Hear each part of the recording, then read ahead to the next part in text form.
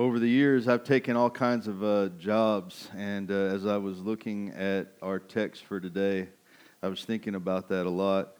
When I was younger, I thought a lot about what I want to do for a living. I really didn't start to think about that until after the Marine Corps. I'm not one of those to say that I felt like I needed to be so brave and serve my country. It wasn't that. I actually went to the Marine Corps so I wouldn't have to choose what what I'm supposed to be when I grow up. I thought, well, I'll just go be a Marine for a while. They'll tell me what to do, just like my parents do, and then I can postpone growing up for just a little while longer. And that worked for a season. And then I eventually got out, and I began to look for all kinds of jobs and searching just for what I wanted to do for a living. And there's a lot out there. And I was fortunate. I had parents who had raised me saying all the time, you can do anything you put your mind to. If you work hard at it, you can figure out how to do it or how to get it done. And I had watched my mom, who over the years, whereas my dad had a college education and was able to get into, he worked for Mobil for many years before it became Exxon Mobil, and for 35 years he carried the same job. And so watching him, I couldn't relate to that because I didn't have a college education. But my mother, on the other hand, who had worked odd jobs until she had finally found herself in a position when I was around high school or right in there, where she got the opportunity to come in and work under a finance director at a city hall. And when that took place, she ran with it and did really well. And the irony is today that she now she's worked for so many cities and have established so many cities and working for them and has such a good reputation there that now she comes in now when they're in between people and she subcontracts her labor into the city. And she loves it. She gets paid like twice as much just to come be the gap in between their next employee. And she gets to show the cities what they're missing and where they need to go as well. And she has done all of this with a high school education. All of this with a high school education. So I always believed when she said I could do anything I wanted to put my mind to, I look at my mother's life. Well, I see that in her. I see that. And so I didn't always have the plan of being a pastor, believe it or not. That was not my plan. That was something God had a plan for. I actually would laugh about that and think that was kind of like something that would never happen. It would be too bizarre for me to be that. I was kind of aimless. I didn't know what I wanted to do. So I tried everything. I'm not going to lie. I tried everything. I thought while I was young and in my 20s, I'm going to go try to do stuff just to see if I can do it. And I had to work to make ends meet. I had to stay at these jobs for a little while, but for the most part, I tried out a lot of things. For instance, there was literally a time where I thought, I can fix lawnmowers. I'll just be a lawnmower mechanic, and I'm going to try this job. I lasted 2 weeks. Turns out they have to run after you're done touching and messing with them. I could tear one down. Just putting it back together was really hard, apparently, and you might need to be a little bit smarter than I was to be a lawnmower mechanic. I actually tried being an EMT for a while, went to school for it up in Washington State. While I was also a volunteer fireman, they kind of helped pave that way, and I got to literally put on all the gear. I got to go fight a couple of fires. I got to ride the ambulance and fix people. And then what I realized, it was so soon after the Marine Corps when I had done this job that I was like, I don't think I want to see any more messed up, broken, not all right, bloody people. I don't think I want to do that anymore. I don't think that's where I'm at right now. While I thought it was neat to fight fires, I didn't like the ambulance part. I had seen enough of that in the Marine Corps that made me think, I don't want to see this the rest of my life. I remember doing a 48-hour stint in the hospital where we watched a woman die, and because she had a do not resuscitate, we had to watch her die, and then she would come back to life again.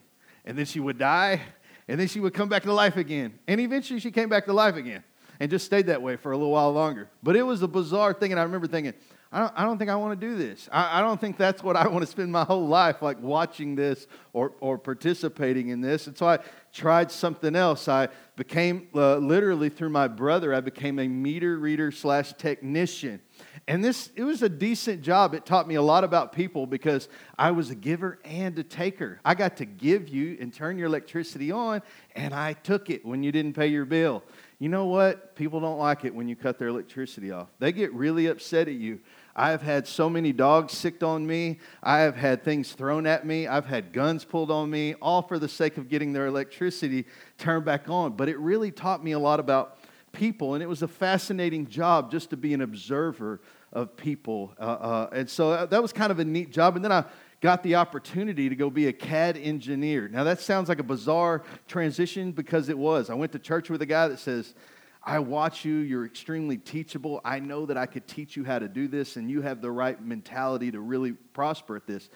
And I didn't even own a computer at the time. I was like, what is CAD engineering? He said, computer-aided drafting. I don't own a computer. We can figure this out. And he encouraged me, and you know what? I figured it out, and it was one of the best jobs that I've ever had, and I found out I have a love and a passion for watching things start from nothing, built into something. I love seeing it work through the computer, but not only in the computer, I loved watching it on the manufacturing floor. It was cool. It was neat job. But from there, because God was calling me, I was already starting to step out of this and into the ministry kind of, and really running through there. And God began to push me into some other things. I started doing oil and gas sales. Though I'd grown up and my dad had worked for a oil company, I didn't know a whole lot about oil and gas and how that worked. And I learned a lot about how that worked. I learned a lot about people too. Again, I used some of those past people skills to help me in sales and everything else. I would eventually go on to work alongside a guy, and we would create and manufacture trailers. Didn't know how to. I had to go physically learn how to put VIN numbers on vehicles. I had no idea what VIN numbers. You know that every single letter and number in your VIN number means something? It's really significant. I had to learn what every single letter and number meant in the VIN number, so I knew how to number each trailer. I learned a lot in manufacturing. And then I went on to do some more sales. I did some Christian phone sales and worked for a Christian company that sold Bible studies to youth groups and things like that. And all of that was like really neat. And it gave me a lot of experience and a lot of things that I learned. And when I looked at our text today, I was reminded of a few things that I've learned along the way about conversation, how to control conversation, how sales works, and why what we read today is so important. Now, while working in all these different jobs, when you start to learn sales, you pick up sales, one of the things that they teach you is whoever is asking the questions is the one in the control of the conversation. I don't know if you've ever heard that, but the one who is asking the question is the one in control of the conversation. And it's a simple trick and one that basically steers us into, if you're not careful, it'll steer you into whatever subject the person is trying to get you in. They'll ask a question because they're trying to lead you to someplace, lead you to the obvious conclusion of that. And it's a part of sales. And we do this naturally all the time. We can't act ignorant of this because we do it all the time. We do it to our kids. You ask them a question to which you already know the answer to, don't you? Right? You do this to your kids. You do this to your coworkers when you're training coworkers. Now, is this what you should have been doing? Is this where you were supposed to be over here, or were you supposed to be? I was supposed to be. So you knew the answer, but you're asking the question. You're trying to what? Teach them. You're trying to steer them in the right way, steer them in the right direction. And Jesus did this all the time when he was training his disciples too. This is how he guided them into spiritual ideas and spiritual practices. So throughout this message and every message you're going to ever hear from a preacher, you'll take notice now because you can expect that questions will be asked of you. Man, if you start to think back of any sermon that I've ever preached, at some point or another, I challenged you with a question. It's not that I don't know the answer to that question. You already know the answer to that question, but the fact that you asked yourself starts to get your brain working. It starts to roll the gears now, and you start thinking about the things you should be thinking about. And if we don't ask these questions, how will we ever be challenged in our hearts and challenged in our life? And if Jesus asked us a question to teach and train, then I think so much the church. So let's begin in Mark chapter 8. We'll start in verses 27. We'll go down to verses 38. And this is where we'll be today. If you're there, say amen. Amen, I like it. Jesus and his disciples left Galilee and went up to the villages near Caesarea Philippi. As they were walking along, he asked them, "Who do people say that I am?" "Well," they replied, "some say John the Baptist, some say Elijah, and others say that you are one of the other prophets." Then he asked them, "But who do you say that I am?" Peter replied, "You are the Messiah." But Jesus warned them not to tell anyone about him. Then Jesus began to tell them that the Son of Man must suffer many terrible things and be rejected by the elders, the leading priests, and the teachers of the religious law. He would be killed, but 3 days later he would rise from the dead. As he talked about this openly with his disciples, Peter took him aside and began to reprimand him for saying such things. Jesus turned around and looked at his disciples, then reprimanded Peter. "Get away from me, Satan," he said. "You're seeing things merely from a human point of view, not from God's." Then calling the crowd to join his disciples, he says, "If any of you wants to be my follower, you must give up your own way. Take up your cross and follow me. If you try to hang on to your life, you will lose it. But if you give up your life for my sake and for the sake of the good news, you will save it. And what do you benefit if you gain the whole world but lose your own soul? Is anything worth more than your soul? If anyone is ashamed of me and my message in these adulterous, sinful days, the Son of Man will be ashamed of that person when he returns in the glory of his Father with the holy angels." Let's pray real quick. Father, Lord, as we receive your words spoken into our hearts, there's no word from me that's going to be more powerful than your word read aloud. There's no sermon that I can preach that would be greater than your own words, God. Father, I pray that you take your words now and you plant them deeply within us. And Father, water it and you grow it, God. And let us see and bear the fruit of it in Jesus' name. Amen. So this question arrives after 8 chapters of walking together. It wasn't an all of the sudden sort of question. They had witnessed miracle after miracle, no doubt, right? They had fed thousands with only a few loaves of bread, a few fishes. They had watched as crowds flooded in to be all around them. And it's an appropriate question at this point because there has to be one thing they get right. They need to see and they need to know. They have to understand this, and that's this. Who do you say that I am? It's important. Who do you say that I am? This question just might be the single most important question that you are constantly being asked in your life. Listen, you are constantly being asked this question.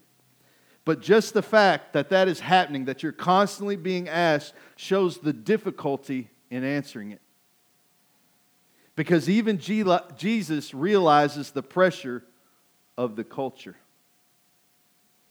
This is why the first question he asks is not, who do you say that I am, but who do people say that I am?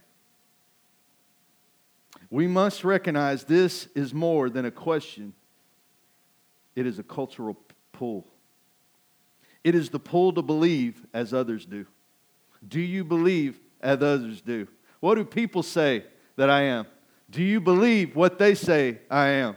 It's the cultural pull. It's the cultural pull to believe as others do, to listen to the culture as if it's some smart collective group. And listen, guys, we're always pitted against the culture in this line of questioning. The masses have a way of swaying us into spiritual and even cultural conformity. If everyone is to believe Jesus is only a prophet, then we have a tendency to think, well, they must know something that I might not. There is so many of them. And when that begins to happen, our faith wavers. Culture is powerful. It sways us. It sways us in what we wear and how we talk and even how we worship. Just take a look at how the church keeps changing with every generational culture shift. I can tell you that the preachers from the 80s, 40 years ago, they would have never imagined these little skinny jean preachers in the pulpit today. It would have blown their mind, along with all this fancy lighting and stage stuff and smoke and all these things, right? Listen, I've been to some worship events. This is true. This is true. Within the last 6 years, all right, I've been to some worship concerts and events where there were literally people eating nachos and corn dogs in the middle of the worship because of the place that they were holding. It wasn't inside necessarily a church. So they just launched the whole vending thing, and literally there's people eating nachos while the worship is playing.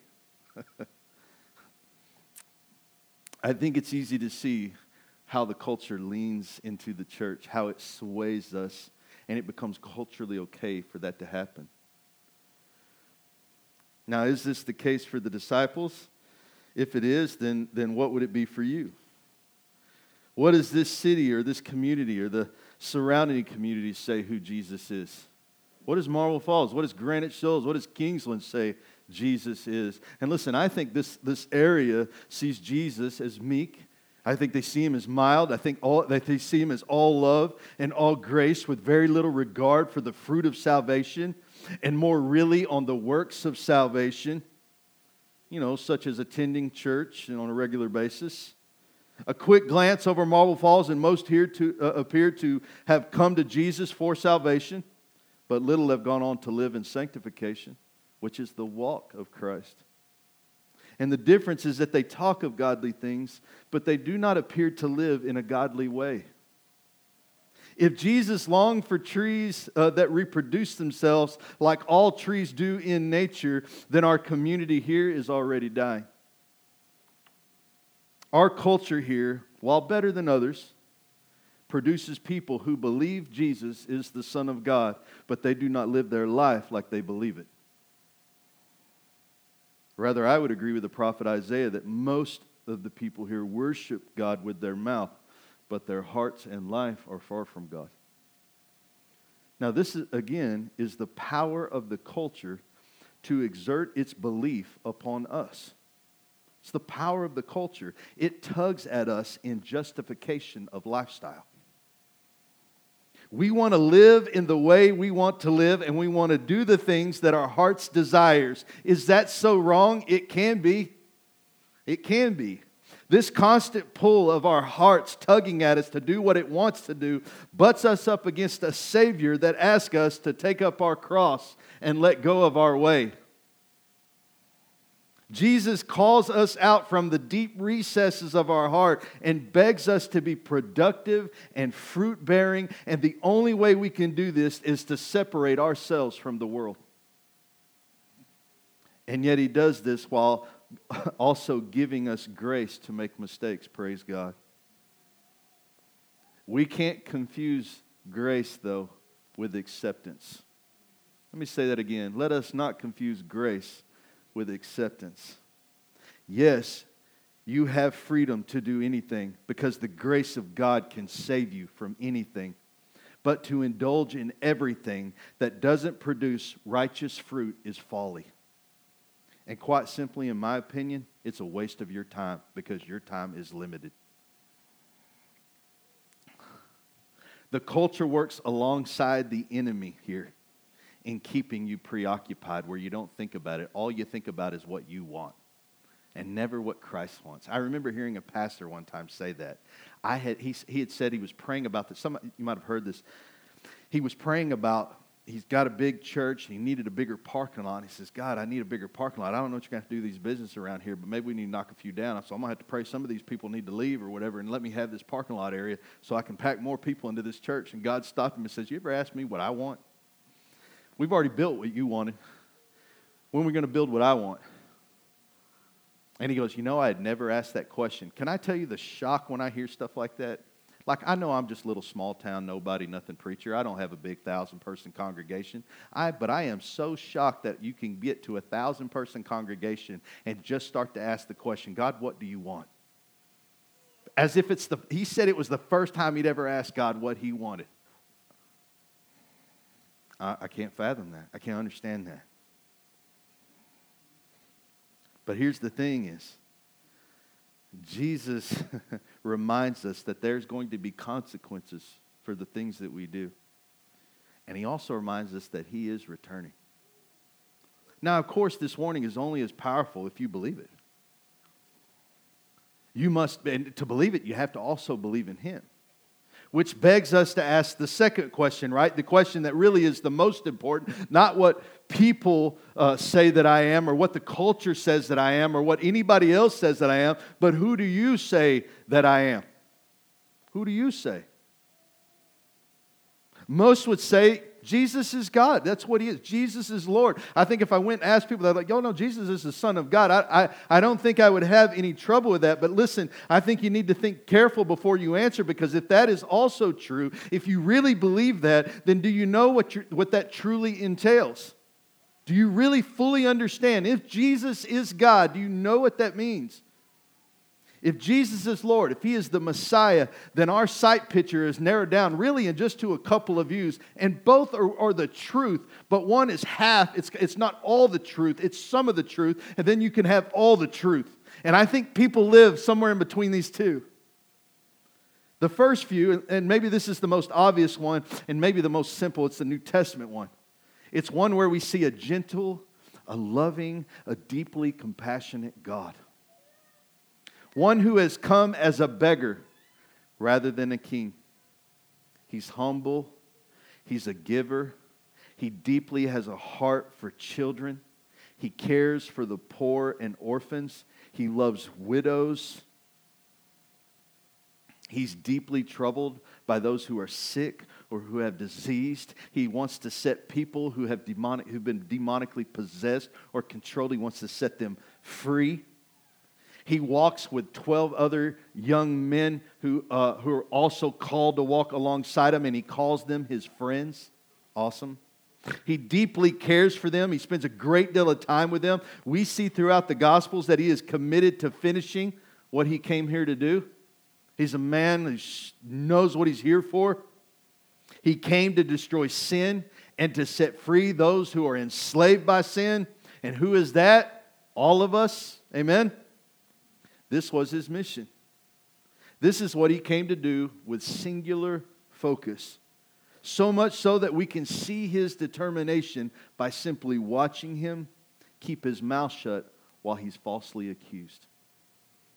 Now, I don't know how many people can do that, if I'm being honest.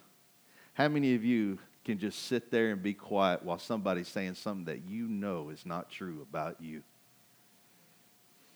If that don't show you that he is set apart and different from everyone else. Not only did he keep his mouth shut, but even when they beat him, even when they whipped him, even when they pulled out his hair and chunks of his beard, he kept his mouth shut and walked as best as he could to the cross. And he finished what he was born to do, what was started in the book of Genesis. And at the end of his life, his last words, "It is finished." Jesus is a determined man. Jesus, for all you strong-willed people out, Jesus is a strong-willed, determined man. From his cross, grace now flows to the highways and the hedges, to the wealthy and the poor alike. And he beckons all to believe on him so that they might be forgiven. And it might be finished here, but it's really not. Because you know what it goes on to say? That he would be busy. That when he leaves here, he would go there and he would spend his time working on a house that we can all come into and be family, right? Preparing it for us so that when we get there, we can be where he is.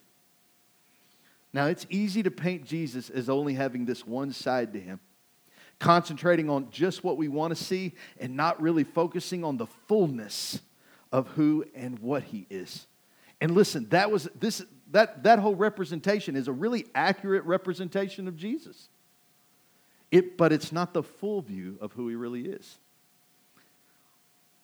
Which leads us to the second view of Jesus, and possibly a more full view, a more accurate view. A Jesus that starts as the very first words that are spoken into the deep void off Genesis. Jesus is God. He, as the Apostle John states, and maybe we ignore this part sometimes unless we just really want it, existed in the beginning. Not just mere man, but God Almighty. God created everything through him, and Jesus gave life to everything that was created, and his life brought light to everyone. We see him throughout every passage, throughout every generation, and according to the book of Revelation, he will be there all the way to eternity. Jesus is God in the flesh. He is the same God that cannot and will not tolerate sin. He is righteous and he is holy, and in him there is no evil. He is all good and all right, and there is never a time where He is not. As much as we joke around, well, God got it wrong on this one, God never gets it wrong. Every time you say that, you impose the culture's belief on Him. Every time you say that, who do you say that I am? You're a God that sometimes gets it wrong. Then you're already seeing God wrong. You already have a perverted view of God. God always gets it right. He doesn't lie. His promises are sure. He is not like a man. The Bible's very strict about that. So much so that the Bible warns men not to make promises at all. God's promises, though, are always sure. Everything He says will come to pass. He is omnipotent, which is to say that His power has no limit. He is able to do anything He desires or He wishes, sheerly out of His own pleasure to do so. That's a hard one for us to fathom. He is omnipresent, which means that He is everywhere all of the time. He is in the past right now as much as He is in the future. He can see beyond your flesh and into the recesses of your mind and even hear your thoughts right now. He isn't fooled by our kind actions, especially when our hearts are being secretly wicked. He sees all and He knows all. He is the same God that brought judgment on wicked people throughout the entire Old Testament and destroyed His enemies by pitting them against each other. Man, we didn't even get into Isaiah, but there's this point where we get into Isaiah that's coming, right? Where he talks about the Assyrian king is boastful in pride because his nation is so strong. And God asked the Assyrian king right before He passes judgment on him, basically implying that the only reason that you are strong is because I am the hand that wields you as the sword. You have been a pawn to the things that I needed to accomplish and nothing more. This is why God asks us to pray for the government. This is why God asks us to pray for these politicians. Because the truth of the Bible is that all these men who are in power today are the pawns of God. And if they are allowed to do something, it is by the grace of God that they are allowed to do it. And if not, by His sovereign hand alone. The Bible says that God will one day judge us. That one day we will stand before Him and there will be two things that will be said. It will either be, welcome, good and faithful servant, like I believe Billy Graham heard, or depart from me, I never knew you. One will beckon you to a place that is described as a place of holiness and of worship, and the other is described as a place of torment. Which view is yours? Do you never think about these things? Do you just see Jesus as this meek, mild lover of people? Because He is. That's true too. But that's not living in the fullness of truth. That's like I know somebody, but I don't really know them. I only know bits and pieces about them. But God didn't put this whole book together so that you can know bits and pieces. He put this book together so that you can know all of Him.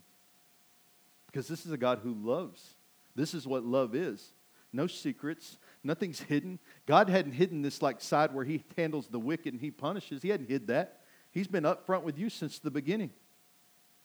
Listen, both views are right. But to only have one view would be a grave error in your pursuit towards eternal hope. To only see Jesus as the grace giver and not in His fullness might just be the biggest mistake of your life. And in this way, we make Jesus to be only one-sided. He reminds me of a type of mother. The one that no matter how bad you hurt somebody else, or how bad you hurt how bad they get hurt or hurt yourself, they just keep saying, "Oh, it's okay, honey." Right? You ever seen that kid who acts terrible you've seen like some video where a kid acts terrible at the grocery market? And everybody's comments immediately the same. I'd beat that kid. We never did like that again. Somebody needs to whip that kid. I mean, that's what they say, right? You see everybody's like, I would spank that kid till there ain't no more spank. Man, you ain't going to treat me like that. You see how some of these kids are, right? And that's what we think Jesus is. He's like this mom that just, yeah, they're horrible, but I love them. I'm always going to love them, and it's always going to be okay. You just keep doing it with little regard because you know that He'll just forgive you. And you just take advantage of his goodness. And there is some truth to that, but I warn you that while God is patient, and the Bible is clear about that, he will not be taken advantage of. God will let you fall and fail if he thinks it would better help you. Amen. Remember, his goal is clear, that you will be where I am. That's his goal. When you will be where I am. Think about what Jesus tried to tell you. I am so making this happen. I'm going to die so that you can come be with me. And while you're waiting on that, I'm going to go build something so that we can stay in the same place. That's my end game. My end game is that you be with me. How much do you think he cares about this whole thing? I mean, how much do you think he values life on this earth? This is the God who's already like building something in heaven waiting for you. What he values is you. All this stuff will perish, but you he wants to preserve. Your friendship is what he wants to preserve. His heart for you, his longing for your friendship, longing for relationship is what he wants to preserve. This is his goal. He doesn't look at time and death like we do. He doesn't see death as this awful thing. I remember somebody telling me that one time. We're like, we're all scared of dying, but at some point God gets offended. Like, what, is it so bad to be with me? Is it really so bad? Like, you're coming to me. No more pain, no more suffering, friendship. It's going to be awesome. You're going to see how this whole thing plays out. You're going to see me, and the faith that you need right now to believe me will no longer be faith. It will be fact. And you will live in the assurance. I've said to my wife before, I said, man, if I go to heaven, you think I'm going to worry about you? I will know the Father firsthand, face to face. I will know that I can trust him with all things. Won't be, I believe it in faith that he will do these things. No, it will be, I know. I see with my eyes. I can trust him. God is a good parent. Make no mistake. God disciplines, and God corrects, and God even chastises the ones he loves if he has to. And we can see all of this scripturally throughout the Old Testament. And this is why we do ourselves a great disservice by only reflecting on some portions of Scripture and not the whole book in general to see who Jesus is. You want to know who Jesus is? Read Genesis, read Exodus, read Deuteronomy, read Numbers, read Leviticus.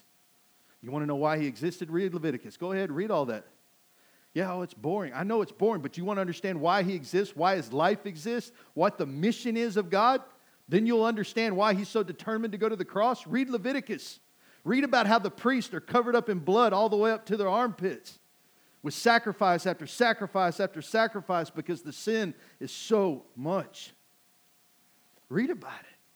You want to know how committed God is to this? It started in Genesis chapter 3 when he first says to the woman that I will raise up a child under your seed that will bruise the head of the serpent. From Genesis chapter 3 till the time Jesus is born, God said, I will make my promises true.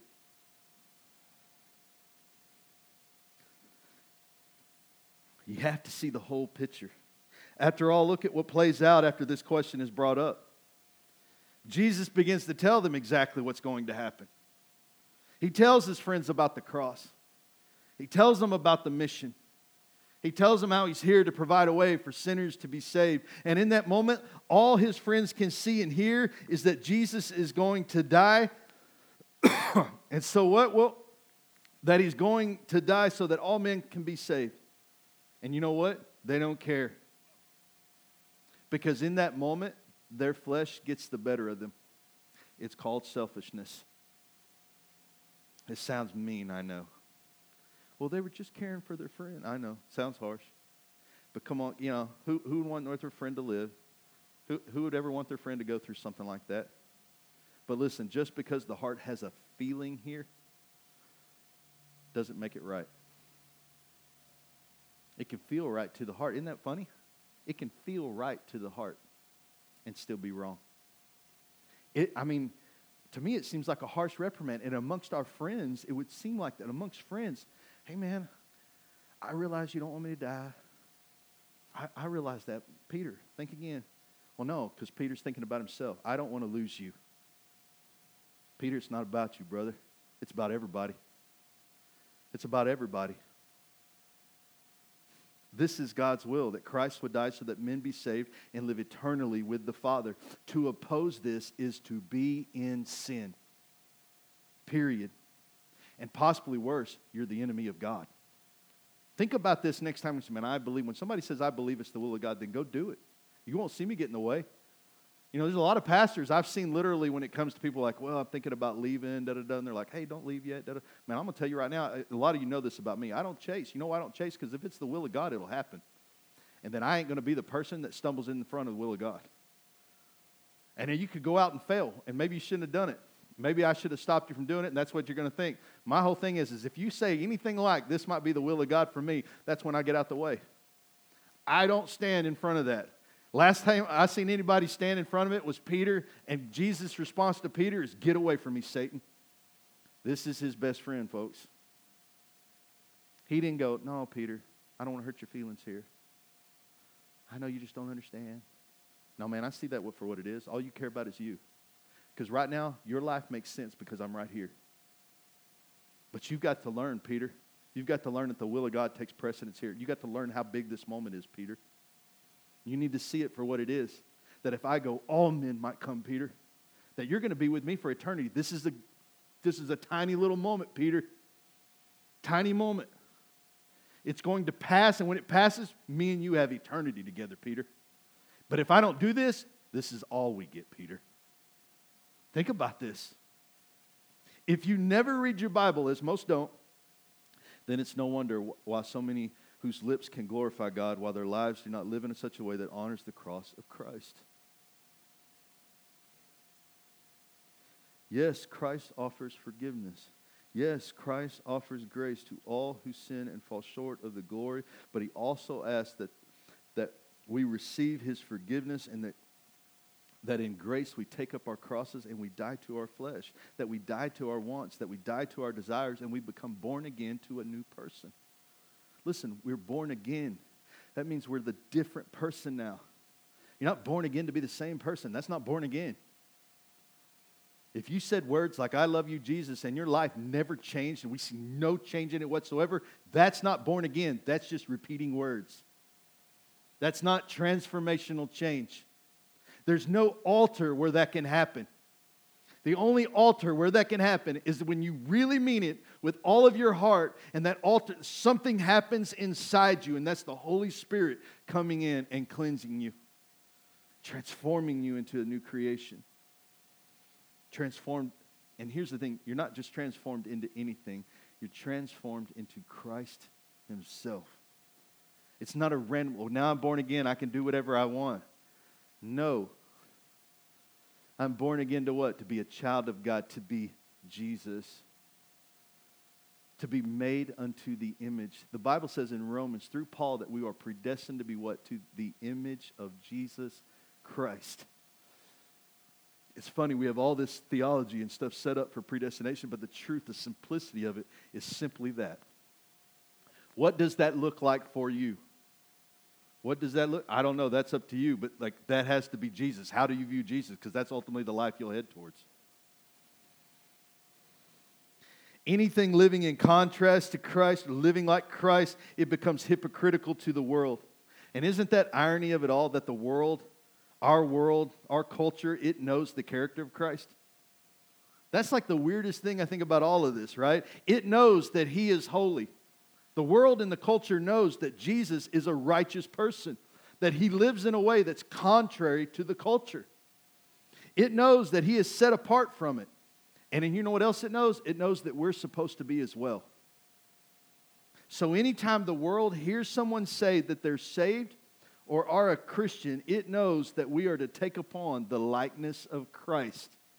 That's what it is to be a Christian. It is not part of a club. It is not a denomination. It is not a religion. It is to take the form or the likeness of Jesus Christ himself so that they can see Jesus in the flesh in us. And when it doesn't see it, it scorns us as hypocrites. And our reputation is as such. 80% of America says they're Christian. Come on now. I've watched enough news to know that ain't the truth. especially when half and half right now, sometimes in the whole liberal versus conservative thing. There's no way you can kill babies and be a Christian. This is no way. There's no way you can do saying some of these things that people say and do and still be a Christian unless how you view Jesus is different than the Bible. And maybe the most troubling thing is that we will often hide behind our feeble views of God, where we make him out to be a God who lets us do whatever we want simply because he loves us. And that's not true. Doesn't mean grace doesn't allow you to do it. Do not confuse grace with acceptance. So what do you believe? I mean, that's the question today for you. And it's not even my question, right? It's the one he keeps asking you every day. Charity, can we get Joy? First thing this morning, Jesus asked you, who do you say that I am? And that should be like the question like every morning. If you're writing down the top of your journal, who is Jesus today? Who do I say Jesus is today? Because I promise you this, how you answer that every single morning will determine how that day goes for you and how you will walk in that day. It's an important question because it shapes the way you live. If he is a big God, then you might be inclined to exercise your faith in a big way. I mean, he's a big God, right? He can do all things, right? You'd be more willing to risk everything on a God that can do anything if you really believe that.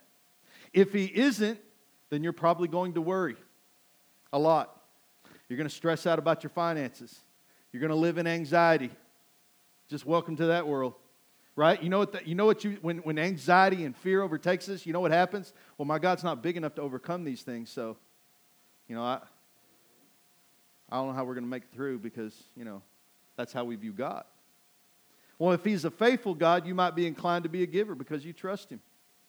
He has shown himself to be true and always there in that area. And if he isn't, you might cling on to every dollar and every penny you have, always worried you'll have enough. Is he faithful? Will he do the things that he says he will do? Does he keep his promises? Now, if he's a righteous and holy God, you might take the whole take up my cross thing a bit more seriously. Just saying. Working hard to live a holy and right life by yourself, which, by the way, you never really can do by yourself. This is why you need him. You'll have to pray hard that God will transform you and your life. What you find out as you pursue righteousness and holiness is how little of it you have and how much of it you need from Jesus and how much grace you need and all these things, right? But if he isn't righteous and holy, then you know what? Your lifestyle is justified. Just go ahead and live however you want. Because if he's not righteous and holy, then you can pretty much do whatever you want. You don't have to change anything about yourself. I mean, after all, he's a God who gets it wrong once in a while, right? If he is a grace-giving God, you cherish it and understand why you need grace. And your response become what Jesus hopes that it is, that you will pursue a life that is devoted in love and to the response of the grace that you need. That's the response you're supposed to see. That's what we're supposed to gather from grace. Grace shouldn't say that I can just go do whatever I want. Grace says, you've forgiven me for wanting to do whatever I want. And now you're asking me to walk like you. And because you've forgiven me for having lived however I wanted, I will now live for you. And we just sang the song where we talk about it. If he isn't, then you're going to live in fear. If he's not a grace-giving God, if he's not a God like that, you're going to live in fear. And you're going to be hopeless and helpless because you can't believe in a future where God is there. And I could go on and on. I mean, who do you say that he is? Because it doesn't matter who I say that he is. Right? It's not my words here. I mean, that's why we prayed right after we got through reading the Scripture. Who does the Scripture say that he is? And not just what we read today. What is the Bible? What does the whole Bible, from the front of the cover to the back of the cover, say Jesus is? That is what the gift of God is through the Scriptures. The Scriptures is the living, breathing Word of Jesus Christ. It is him. Every word of it is him. And this whole story of the Bible is not stories about random people.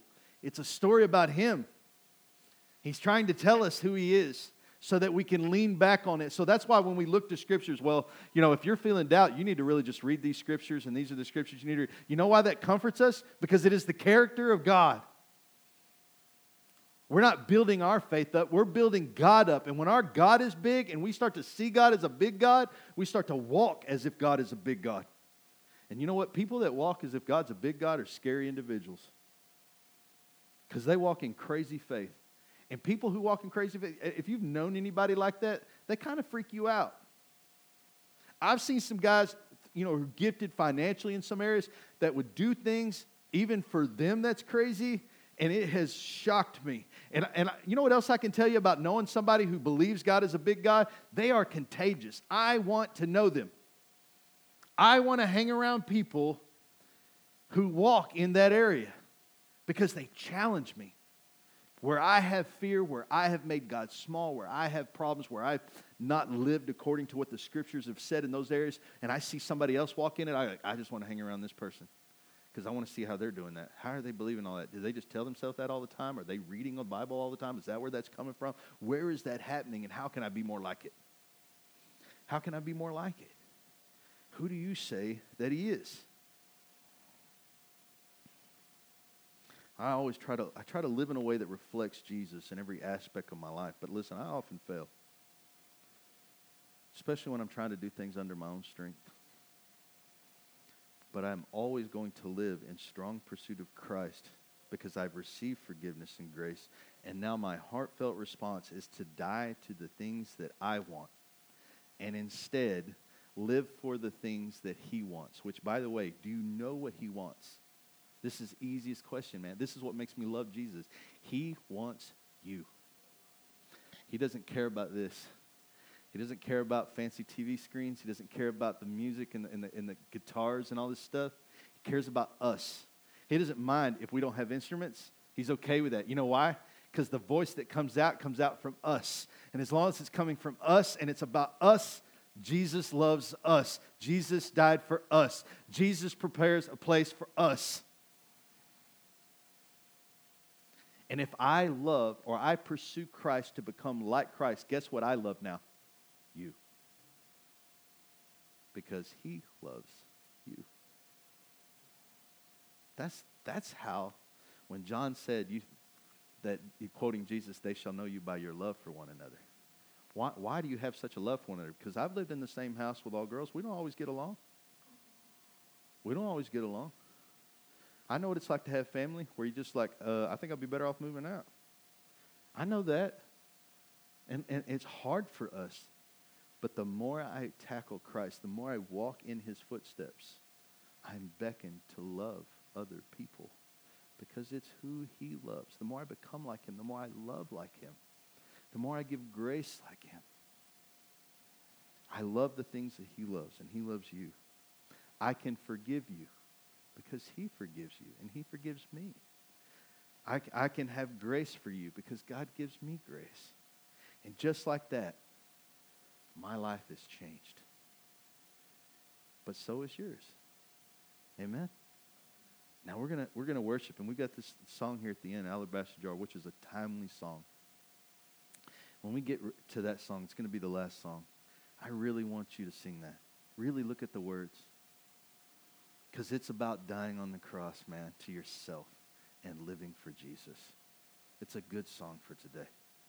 Let's worship the Lord, and let's give it all. And then we're going to close in prayer.